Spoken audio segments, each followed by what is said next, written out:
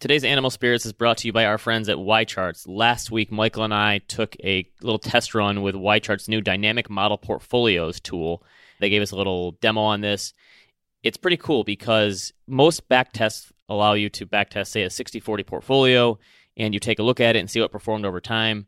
But this Dynamic Model Portfolio allows you to make changes over time to your portfolios. So you can see, had we implemented this change to our asset allocation or this holding, how would things have looked versus how it actually played out. And I think one of the big use cases for this is testing out how a change in allocation or a change in strategy or a change in funds could have affected you positively or negatively had you not made that change. So this is a cool one.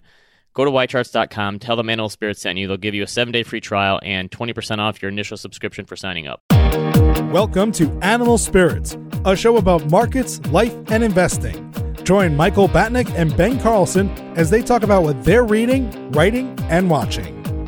Michael Batnick and Ben Carlson work for Ritholtz Wealth Management. All opinions expressed by Michael and Ben or any podcast guests are solely their own opinions and do not reflect the opinion of Ritholtz Wealth Management. This podcast is for informational purposes only and should not be relied upon for investment decisions. Clients of Ritholtz Wealth Management may maintain positions in the securities discussed in this podcast. Welcome to Animal Spirits with Michael and Ben. We're recording this on Monday morning, and we woke up to some wonderful news. Doesn't it feel like the election was 8 stock market cycles ago already? Yeah. Man, so the election was Tuesday night. What a roller coaster this last week has been. Yes. Honestly, besides the usual people saying pump the brakes, you never know, it sounds to me like this vaccine news is about as good as it possibly could have been. From us being complete noob whales, not knowing anything about it. Not priced in. And obviously not priced in, yes. So I guess Dr. Fauci said they were hoping for 75% effectiveness. And the Pfizer CEO was on CNBC this morning saying that it's actually over 90% effective in their trials. And he was saying that they never in a million years would have expected it to be this high.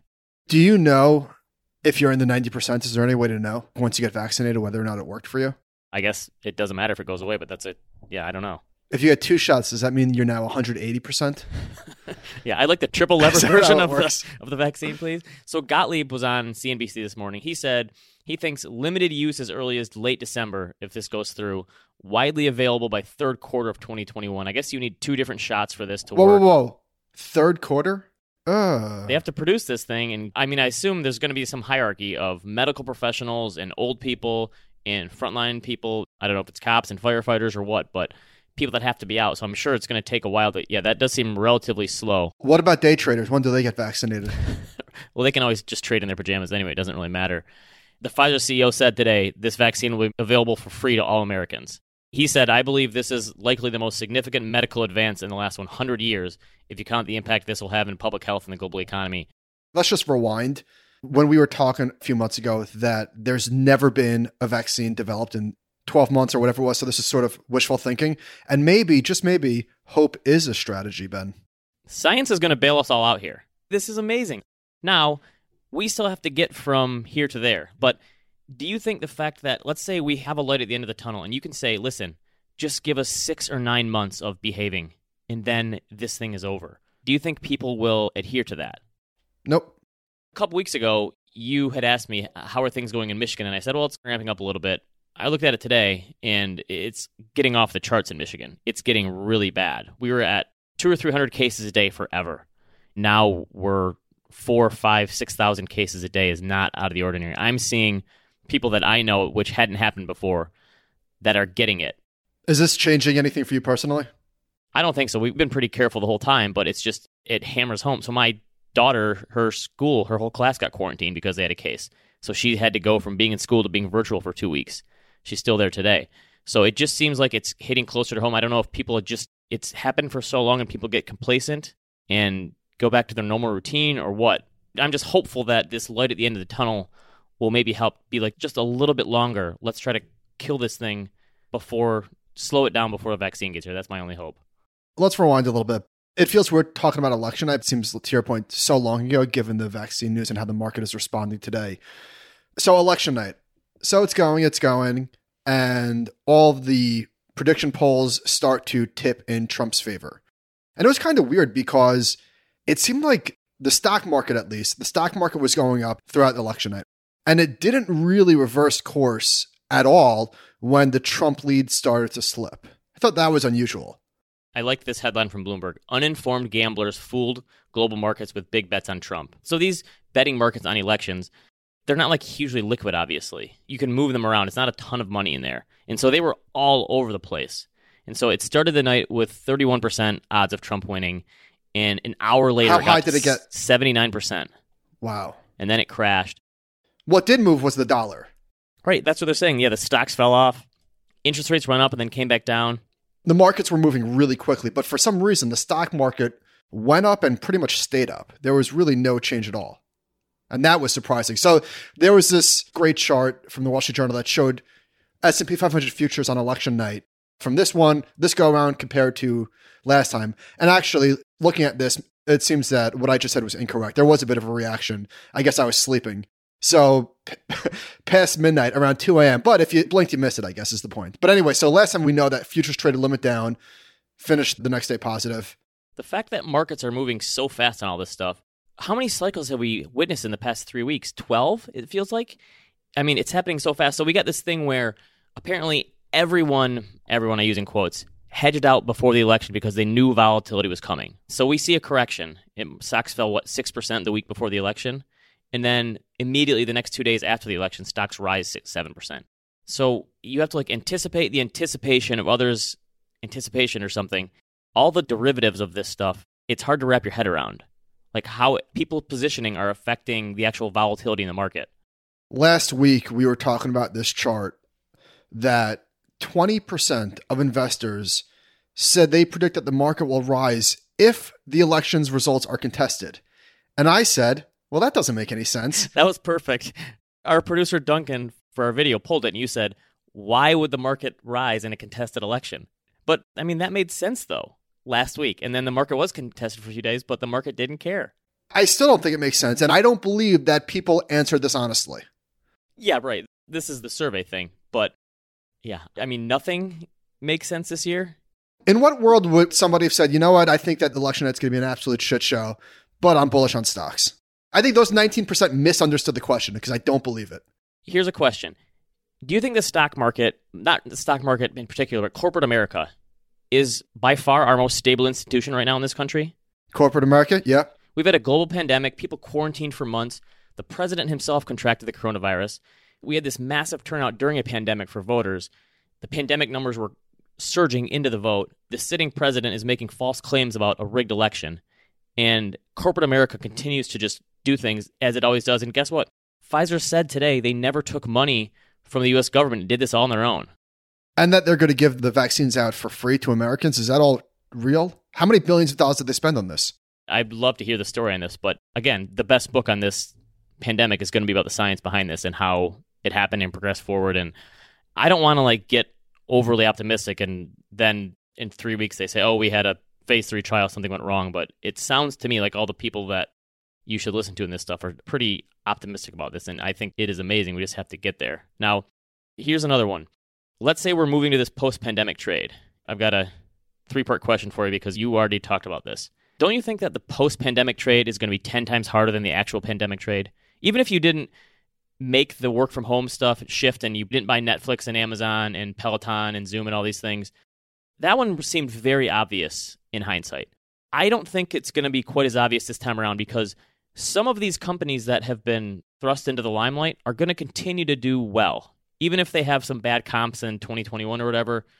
I think because we're seeing this mean reversion today, so here's some quick numbers. Hang on. I agree with you.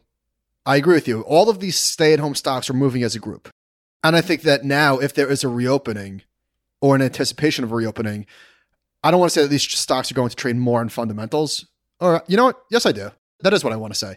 I think that these stocks will no longer move as a group. I think that you will start to see winners and losers. That's probably a good way to think about it.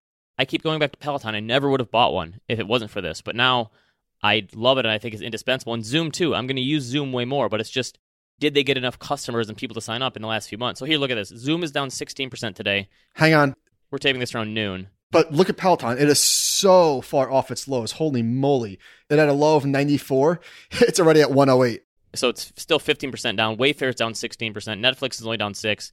DocuSign's down 10%. There was a huge move. So AMC, which I think is trading higher because it heard Michael Batnick might be coming to its theaters again alone on Friday nights. It was up 80% pre-market. Now it's up like 46%. Planet Fitness is up 15 or 20%. The airline ETF Jets is up 12. Royal Caribbean is up 22. Wynn is up 22. Energy ETF is up 12. So you told me a couple weeks ago, credit to you. You said, I'm going to start making a rotation because I think the post-pandemic trade is going to hit hard and people aren't going to be ready for it. So you were buying cruise ships and casinos, your brokerage account, right? My Roth IRA. In your fund account. You were buying this stuff. And you said, I bought Carnival and Royal Caribbean, and those things took off for a few days and then they got stopped out during that correction. And you said, hold on, let me set the stage a little bit. So these stocks, the airlines and cruises, they're all one and the same, but I was trading Carnival and Wynn. And these stocks have had a lot of false positives, meaning rallies that failed. These stocks were guilty until proven innocent. So, like a responsible trader, I bought these stocks and I put a stop in, right? I'm not going to ride these things down 30%. I have no interest in that.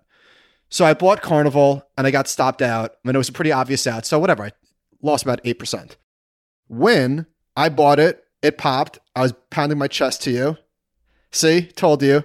And then it rolled over. I got stopped out. But then, credit to me, it was a false breakdown. I bought it the very next day, which sounds like revenge trading. I've never done that before, where I got stopped out on a false breakdown. I thought I bought it the next day. About, 3 or 4 days later, I sold it. I was up around 12%, so I basically made back my losses.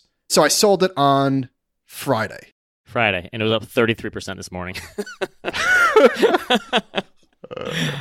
That's... Ouch. Even though this isn't like a ton of money, that stings. To get a big day jump like that, that's always really fun. Here's why this is going to be so challenging, because are we going to see like a mean reversion in these trades for like a month where who knows? A lot of these stocks are still down 50%. It's a coiled spring and they... Hold on, you can't say coiled spring. You're not allowed to say that. No, why? Only traders can say that? Technicians only. Oh, sorry. I play one on the podcast. It's guilty until proven innocent. And once you see the fib... Okay, sorry. But I'm just saying that's what's going to make this so hard, because is this just a little relief and then these things, like you said, go back to trading on fundamentals that might not be better for a long time? Or that's why I think this is just so hard to play. I completely agree. Listen, these stocks are up 25%. They're not going to double and quadruple overnight. So there's going to be a lot of false hope and it's not going to be easy. Here's another one for you. Small cap value, the Russell 2000 value ETF today is up like 8%. Over the past 3 years, including today, total return is 2%. So it's up more today than it was over the past 3 years. Obviously, that you could have said that anytime it was up. But I still think, I wrote this yesterday. I wrote about how bubbles happen, and bubbles tend to happen. And this is a quote from Buffett. You're quoting yourself, quoting Buffett? Yes, this is my Michael Scott, Wayne Gretzky. While you're looking for that, the Dow Jones Market Neutral Momentum Index is down 10% today, which is its worst day since at least the early 2000s. Long, short, high momentum, low momentum. Sentiment trader talking about news not being priced in. Since 1982, the largest positive opening gap the S&P 500 contract has enjoyed on a day it hit a 52-week high was 1.6%. This time it was up, 5% at the open. And how about this? So if somebody went to cash or whatever, was hedging or whatever, was concerned that they wanted to wait until the dust settled, the dust settled at an all-time high. We got the vaccine at an all-time high. How crazy is that? It wasn't like we got the vaccine when we're in a nasty bear market, 35% off the lows. Like, we got the vaccine at highs. If you hedged the election, you got double whammied immediately. Stocks up 7% the next 2 days, and then 3 days later, vaccine news hits. So if you waited for that, you're out of luck, right? I saw a stat from Dietrich. 4+1% days in a row, which has only happened twice. The best day ever after an election. Again, and it was a contested election. I mean, holy smokes. Imagine thinking that you can predict the stock market after watching it this year. Why would you ever think that you know what's going to happen to this thing? I don't think anybody actually thinks that they can. I just think that it's the illusion of control. If you ask an investor who's doing something and you say, and you look at them, you're like, come on, do you really think you know what's going to happen? I don't think anybody would say, yes, I do. I just think that it's just a way for us to make ourselves feel better by doing something. That's why, like, good investing is being uncomfortable at times. You have to be willing to be uncomfortable. Otherwise, it's not going to work. Here's Buffett. I remember this from like 3 or 4 years ago. He wrote this, and for some reason it always stuck with me. He said, bubbles happen because people see neighbors dumber than they are getting rich. And there is a lot of that going on this year. Think about, you profiled a bunch of billionaires a few weeks ago, talking about how in April and May, Stanley Druckenmiller said the risk reward for equity is maybe as bad as I've seen it in my career. There is a lot of career risk on the table. Now, if we see this vaccine hit and we have a timeline and the housing market continues to go crazy, we see some sort of spending boom and people start traveling again en masse, which I really think is going to happen. I think Disney World is going to go bonkers in the next, whenever this happens. I think trying to get into Disney in the 18 months after this is going to be impossible. What Buffett quote would you use to describe me selling Wynn on Friday before a 30% pop? Never sell before the weekend? Try not to get kicked in the groin before a vaccine hits.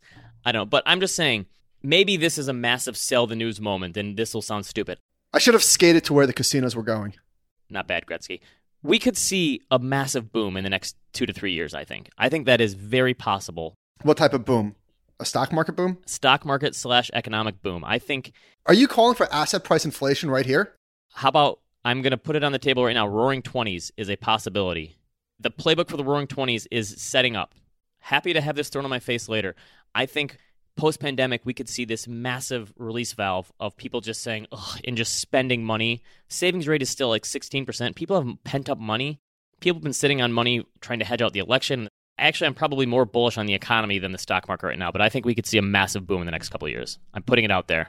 I texted Robin this morning, let's book a vacation just in case, before everything gets sold out. I booked one a few months ago. When did you book it for? I booked it for like the end of May, middle to end of May. My wife's birthday is in May, so I booked it around there. But now that you're saying that the vaccine is not going to be here until Q3 21. I know. Hopefully I win the lottery or something. I don't know. Or hopefully by then we have more rapid tests available. I don't know. That's the thing. We still need to get through this to get there. But I'm just throwing it on the table that throw out valuations and everything else. If sentiment goes crazy because this thing is over, I say watch out. Okay. Happy to have this thrown in my face later.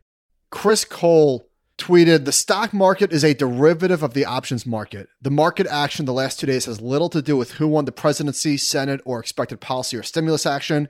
It has everything to do with dealer hedging of short-dated option flows. Gamma, Vanna, Charm? Vanna and Charm. The Vanna White options? Is that CFA level 7? That's beyond me, but it sounds interesting. You say beyond meat? Beyond me. That's news to me. But anyway, this is reasonable. This does not seem like a take. This is his world, so I'm assuming that there's evidence behind what he's saying. He's saying people hedged before the election, and then when that moment of the election craziness didn't happen as bad as people thought it would, then people had to rush back in and close those hedges. That's effectively what he's saying, right? Yes. And this is sort of what we said last week, that this was a possibility. Obviously, we didn't call this, but we said all of this buying, if the worst doesn't come to fruition, the pressure is released. Yes, there's definitely been a release valve pulled. Yeah, I guess the only thing you hang your hat on if you're bearish here is that we get a huge sell the news moment when this is all over with and people decide to sell their stocks, and I don't know. Well, I guess the other bearish case is like maybe now there's not going to be stimulus and the Fed is going to be less accommodative.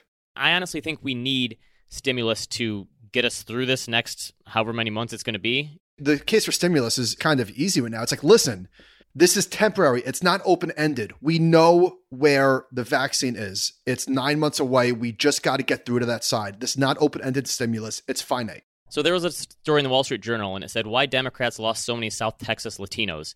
And they tried to figure out why did so many Latinos change from Hillary Clinton to vote for Trump this time. And they asked a few people, and a lot of people said, okay, so it says, some voters said they had adored President Obama but didn't know much about Mr. Biden. For better or worse, these voters said they felt they knew Mr. Trump better. Others said they had appreciated getting a pandemic stimulus check bearing Mr. Trump's signature, which showed he cared about them. What is it going to take for politicians to realize giving people money makes them happy? Here's the thing. If I was consulting either Democrats or Republicans, here's what I'd say. I would say day one, I'm never raising anyone's taxes again. Do you honestly think raising taxes is ever going to make a dent in the deficit or the government debt? No, of course not. Right. So I would say we're never going to raise taxes again. We're going to try to increase minimum wage, and we're going to send out checks during every recession. Who says no to that as a voter? Besides people who bitch and complain about free markets. We're never going to get government debt under control anyway. They might as well keep people happy. I agree with you. Doesn't there have to be a better way to do an election? And this is not a joke. What about the blockchain sliding in and doing something? Isn't that what this is for? Technology?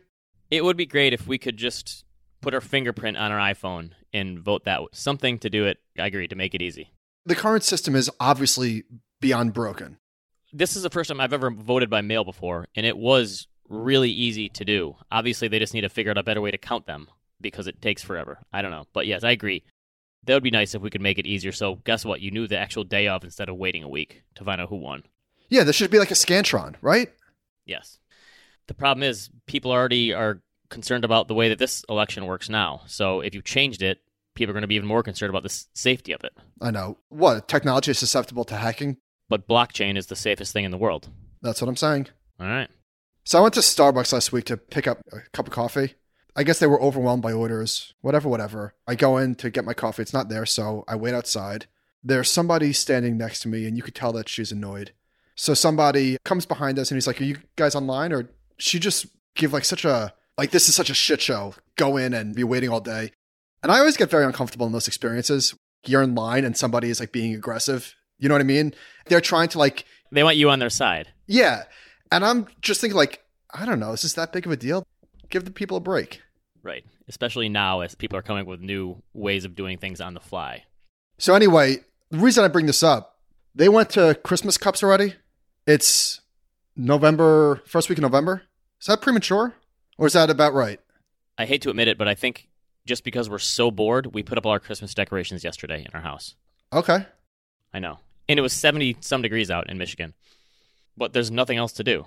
I get it. All right, I get it. Ben Carson has COVID, by the way, so expect your mentions to blow up. Oh, he does? Someone tagged me on Twitter last week and said that Carlson needs to be fired from the government. You're just one L away from getting COVID. I guess so. I got to be careful. This story surprised me. You would think, at least I would think, just knee-jerk reaction that beer and wine and liquor sales are going to be booming because everybody's staying at home drinking. But then it's like a duh. Well, actually, bars and restaurants make up 20% of alcohol sales, and traffic there is way down. So wine sales are just 50 to 60% of last year's levels. I don't know what the percentages are, but that's got to be a huge amount of how the bars and restaurants make their money, too, because they just jack up the margins on their drinks. So that's got to be another thing that's hurting them. I did go out the other night, outdoors, and a cocktail was $17 or $18, which is like a lot. It's a lot for anywhere, but it's certainly, those like Manhattan prices. That's a lot for around here. Sounds about par for the course for New York to me. Well, Manhattan, yeah, but for Long Island, that sounds a bit much. Are you going out to dinner at all?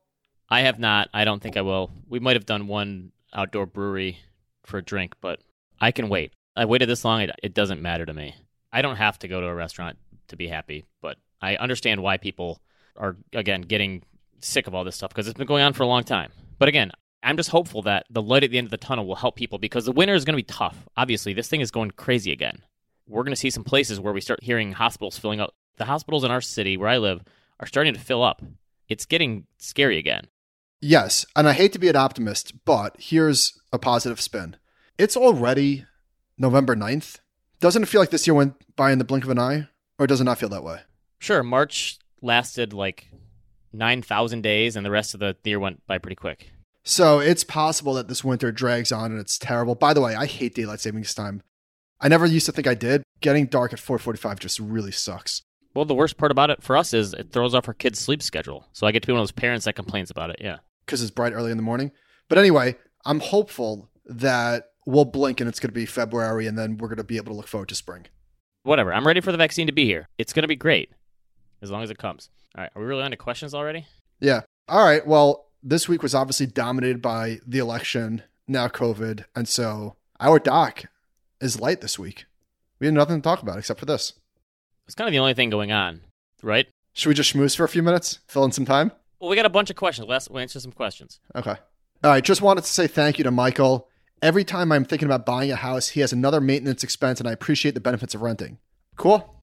I do feel that there are people who rent who probably get way too much flack from others for not buying. We've said in the past, you do not have to buy if you don't want to. I am firmly on the side of people that choose to rent, and rent shaming people is really bizarre and weird and annoying. The silver lining of my plumber ripping me off is people listening and say, it sounds like a lot of money. Maybe this buying thing is overrated. And I agree. And so does this next listener who says, I am one of those buying a house is purely lifestyle consumption choice and generally a terrible investment in dollar terms people. Of all the many gripes I have with home ownership, one is that I have to take a huge chunk of capital out of my investments, sink it in the property, and lose out on all the future returns. What are your thoughts about using an equity partnership service like Unison? Not because you can't cover a down payment, but because you don't want to liquidate your portfolio to do so. I'm all in. I mean, I think it's a very, very reasonable idea. Yes. It's not just for people who can't afford to put down a down payment. If you run the numbers on it and you can spreadsheet this and realize it makes sense to just keep your money growing and not tied up in your house, and you're okay foregoing some appreciation in the house when you sell it in the future, have at it. I think it makes sense. So this person shared with us a really, really good video that breaks down the rent versus buy discussion. And so we'll link to this in the show notes. What else, Ben? All right, we've been getting this similar question a lot. We'll see if they change their mind after today. I'm considering buying into a diversified portfolio of global growth stocks with names like Tesla, Shopify, Zoom, Baba, etc. This would be roughly 50% of my portfolio, with the other half being diversified mutual funds and ETFs in both growth and value. Companies I want to buy are collectively up roughly 100% in the past 12 months. On the one hand, I'm saying to myself, I'm an idiot performance chasing, buying ultra expensive stocks. Every book says this is a bad idea. On the other hand, I'm thinking low interest rates, technology is changing the world. Has there ever been access to 5 billion people from your basement using one network before? 35, been investing since I was 20 and endured big drawdowns in the past and did not sell out of stocks. Thoughts? I get it. We get a lot of these questions. After today, you're going to be able to buy some of these stocks for much cheaper than they were in the past. This is what makes it so hard. I mean, this person is very clear-eyed about what they're doing, but we don't have the answer. I don't know what the future holds. I guess it just depends what part of your portfolio you're comfortable doing something like this. So he says 50%. I don't know. Could you still create a lot of value if this worked if you put it in 20% of your portfolio? 10, 15, maybe smaller than 50? Well, that would be my thought process, is thinking, okay, if I'm going to do this, what if I make it a smaller percentage? And if it grows and becomes a greater piece of my portfolio because of the growth, then great. And if not, okay, it didn't hurt me as bad. That's true. So if he starts with 50% and he's right, then this could grow to 120% of his portfolio if my math is right. Carry the one, yeah. 50% is a big portion of the portfolio. Just try to think through the ramifications of maybe doing a smaller amount if you're really going to do this. Here's another one. There are plenty of new marketplaces being created for luxury goods. Places like StockX, Grailed. I don't know what Grailed is. More and more people have access to what used to be hard to come by clothes, shoes, watches, and bags. Are these goods becoming a legitimate asset class? I know watches have always been sort of an investment, but I wonder if all of these new market makers are expanding what items can qualify. For example, a Raf Simons X New Order parka. Did I even say that right? What is that? Okay, I'd never heard of this before. Grailed is the largest online marketplace to buy and sell menswear. Find high-quality men's, street, and designer pieces. Could I find high-quality V-necks? I guess so. I'd never heard of this one. All right, I'll take a look. Am I better off putting my cash equivalents into that coat or a 60 basis point savings account? This is back to our question about alternative investments. I don't know why I'm thinking about derelict. Yeah, can't turn right. Obviously, this stuff is not the same as cash. But if you're like us and you're willing to have a smaller piece in your cash portfolio and you want to invest in something else, sure, but just don't pretend like this is a cash replacement, because nothing is a cash replacement or a savings account replacement. Investing as a coat is about as far away from cash as you are from China, Ben. Yeah, that sounds about right. All right, let's move on to some recommendations. By the way, as we've mentioned, we've still got, oh my gosh, we have so many questions. We're thinking about doing like maybe a quarterly show where we only do listener questions so we could dig out from under these. Yes. The election stuff I don't have any answers for yet. What do you mean? I've seen a few questions. What does a Biden presidency mean for the market? That sort of thing. When will you have answers? What, are you still running some models? Do you have answers? No, but I don't think I ever will. That's the thing. We actually, on Friday, are going to talk with Mike Arone from State Street. He's a macro expert, and he's going to talk about the election, what it means, and hopefully we talk to him a little bit about the vaccine, too, and what that means. But I just have always been of the mindset that trying to pick the sector or industry winners based on the president's policies, that's probably one of the worst things you can try to do. Except for short stocks. Yes, because the stock market always goes up. Speaking of, Meb Faber did a podcast with, I forget his name. He's an expert on short selling, the actual mechanics of it and how it works. And he said that Tesla shorts are down $42 billion. Ooh. Imagine they just bought Tesla instead. Yeah, right. Ouch. Right. So we can't claim that the 2 days after the election, though, we're short covering, or can we? I do believe that it had more to do with positioning, like Chris Cole said, than it did with potential fundamental ramifications of a Biden presidency with the Republican Senate. How many times this year has the market been caught off guard? 100? It seems like the market has got caught off guard every time something happens. Listen, I was caught off guard on Friday. I sold Win. That's true. I sold Win for a small win. I feel bad about laughing about that, but it is kind of perfect that you sold the day before a 30%. You gotta laugh. Rise. You gotta laugh. That's pretty funny. I read a book somebody recommended called The Monopolists, and I'm just going to say it should have been an article, maybe even a podcast. It did not need to be a whole book, but I did learn some interesting things. One of them being that, what do you know about Monopoly? Just first thing that comes to the top of your mind. This is about the game Monopoly? The game, the board game. I don't know. I know that I've probably started, I bet 85% of the games of Monopoly I've started, I haven't finished. It's the game you never finish because it drags on and gets boring. So I love Monopoly. It's been a while since I played it. But the story goes that it was started in the Great Depression. People had nothing to do, whatever. Not true. So when was it started? The game started, it was called the Landlord's Game, I believe, in like 1904 or something. It was a derivative of what we know now as Monopoly. And then it was played all over the place. And then the one that we know today was actually started by like the Quakers in Atlantic City. I think the patent started in 1934. And so Parker Brothers actually started selling it, got the rights to it in 1934. And anyway, it should have been an article in like the New Yorker. It was basically like who actually invented Monopoly. I wish more nonfiction books would be like 50 pages instead of 300. If you created a version of every good nonfiction book that was 50 pages of all the best stories and anecdotes, I would buy more of them. So there were some really neat anecdotes about how they used Monopoly, the board game, to like get maps to our troops in World War II, that they would bury a map inside the board or whatever. They would laminate it. And so there's some cool stories like that, but 250 pages for that? Come on. All right, I got 2 Nick Majuli recommendations that I will in turn recommend to the audience. Movies. One was called The Invitation, and I think I watched both of these on Hulu. The Invitation is with Logan Marshall Green, who is kind of like a poor man's Tom Hardy. He was the guy from Upgrade. Oh, right. Okay. All right. So this movie is for a very specific audience. It's a slow burn. It takes a really long time to build. I guess it's in the thriller horror genre. It's a dinner party. I don't really want to say anything more, but it's weird and of the depressing side and not very uplifting. It's a slow burn horror. If that's your speed, it was a good movie. Okay. You're not selling it very well, but... Listen, it's not for everyone. I'm saying it. That's what it is. The second movie is also a dinner party. And as Nick said, that's where the similarities end. So this movie called Coherence, this is, I will recommend to I think a wider group of people. This was like a sci-fi thriller.